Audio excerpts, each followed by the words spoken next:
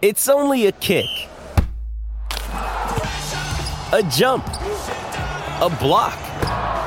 It's only a serve. It's only a tackle, a run. It's only for the fans. After all, it's only pressure. You got this. Adidas.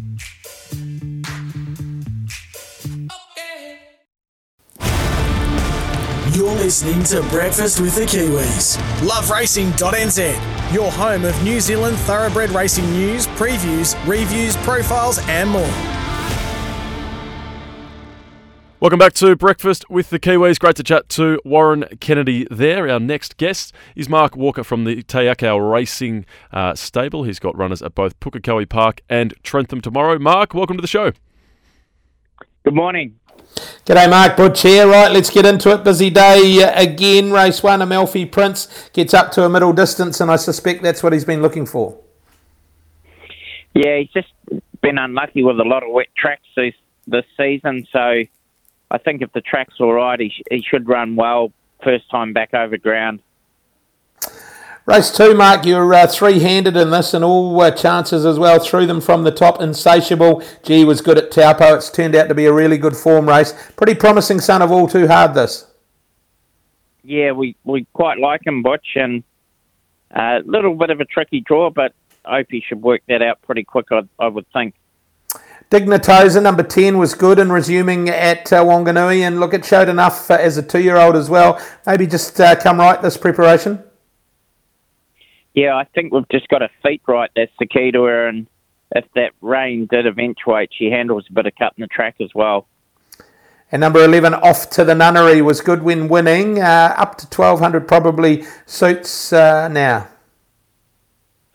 Yeah, so she missed a run with a wet track the other day, so gets a chance in this field, I thought, definitely. Insatiable, the best of the three, though, you think? You'd think so on paper, anyway.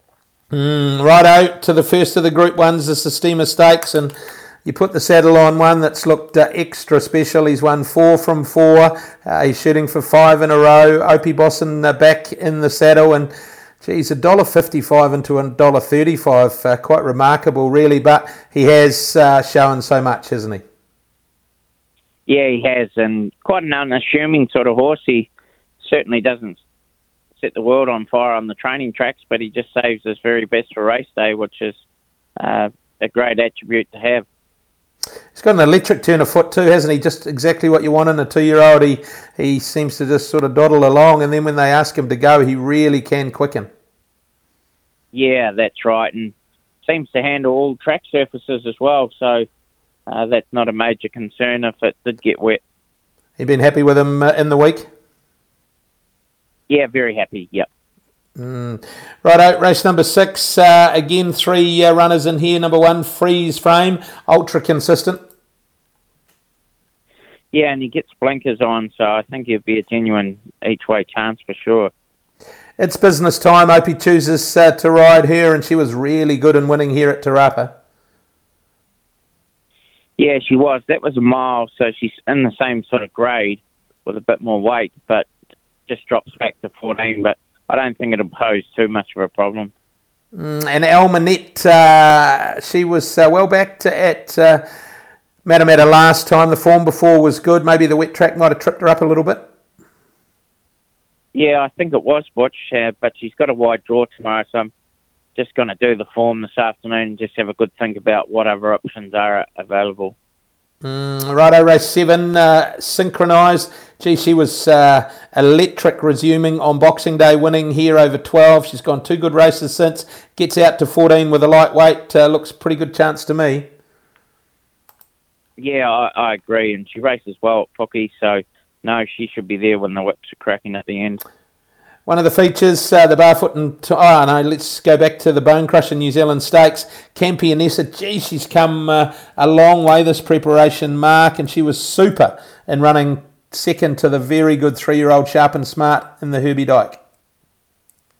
Yeah, so, no, she's come, as you say, a very long way. I think she started the season off and is rating 75, and she is up to a weight for age company, so no, she's grown another leg this season, and she'll run well again. 2,050 metres, is that sort of right in her wheelhouse? She'd been good at a mile, but the way she ran out the 2,000 of the Herbie Dyke, looks like that might just about be her pet distance now. Yeah, interesting. She won a 2,500 in the spring at Riccarton, but I think around that 2,000 metre mark is pretty good. Although she won a mile fresh up, pretty good as well. So, pretty versatile sort of a mare. Yeah, genuine race mare, absolutely. Race 9, the money race on the day, the Barfoot and Thompson Auckland Cup 2 runners. Leaderboard, who was the upset winner of the Wellington Cup with rain on the day. If it happened to be rainy again on the day, then he'd have to be a chance again. Yeah, he needs it pretty heavy, though, to really... I think there's better horses in if the track doesn't... Well, it doesn't look as though it's going to get heavy, does it? No, but they can get it wrong, those forecasters. And Soprano Supreme, he's down, or she's down with the minimum weight of 53 kilos, but would need to turn her form around a little bit. Yeah, exactly, and she grows a leg in the wet as well, so that's really what those two need, wet track in this sort of company. Yeah, for sure. Righto, Trentham, you've got some runners. Sands Doot in the first looks awfully hard to beat. Yeah, interesting. They have had the rain there, and that could end up a heavy track if the forecasters do get it right for once. So that'd make it interesting. Shalar and Arish in race 2, 1,000 metres. They'll go quick even if it is wet. Both of them suited to the trip. Yeah, well, Challo likes to get out and make his own luck, whereas Arish better from off the speed. So. But if it's a wet track, both of them, I actually looked up their wet form this morning. They've got a bit of wet form, so no, both should run pretty well. And in one of the features, race 7, the Fusion Electrical, Brando and Marcus Aurelius. Gee, Brando's turned a corner. Yeah, he played cards with him for 12 months and he won every hand, but I've won the last 2, so hopefully it's 3 after tomorrow. 1,600 metres up to, no problem with him.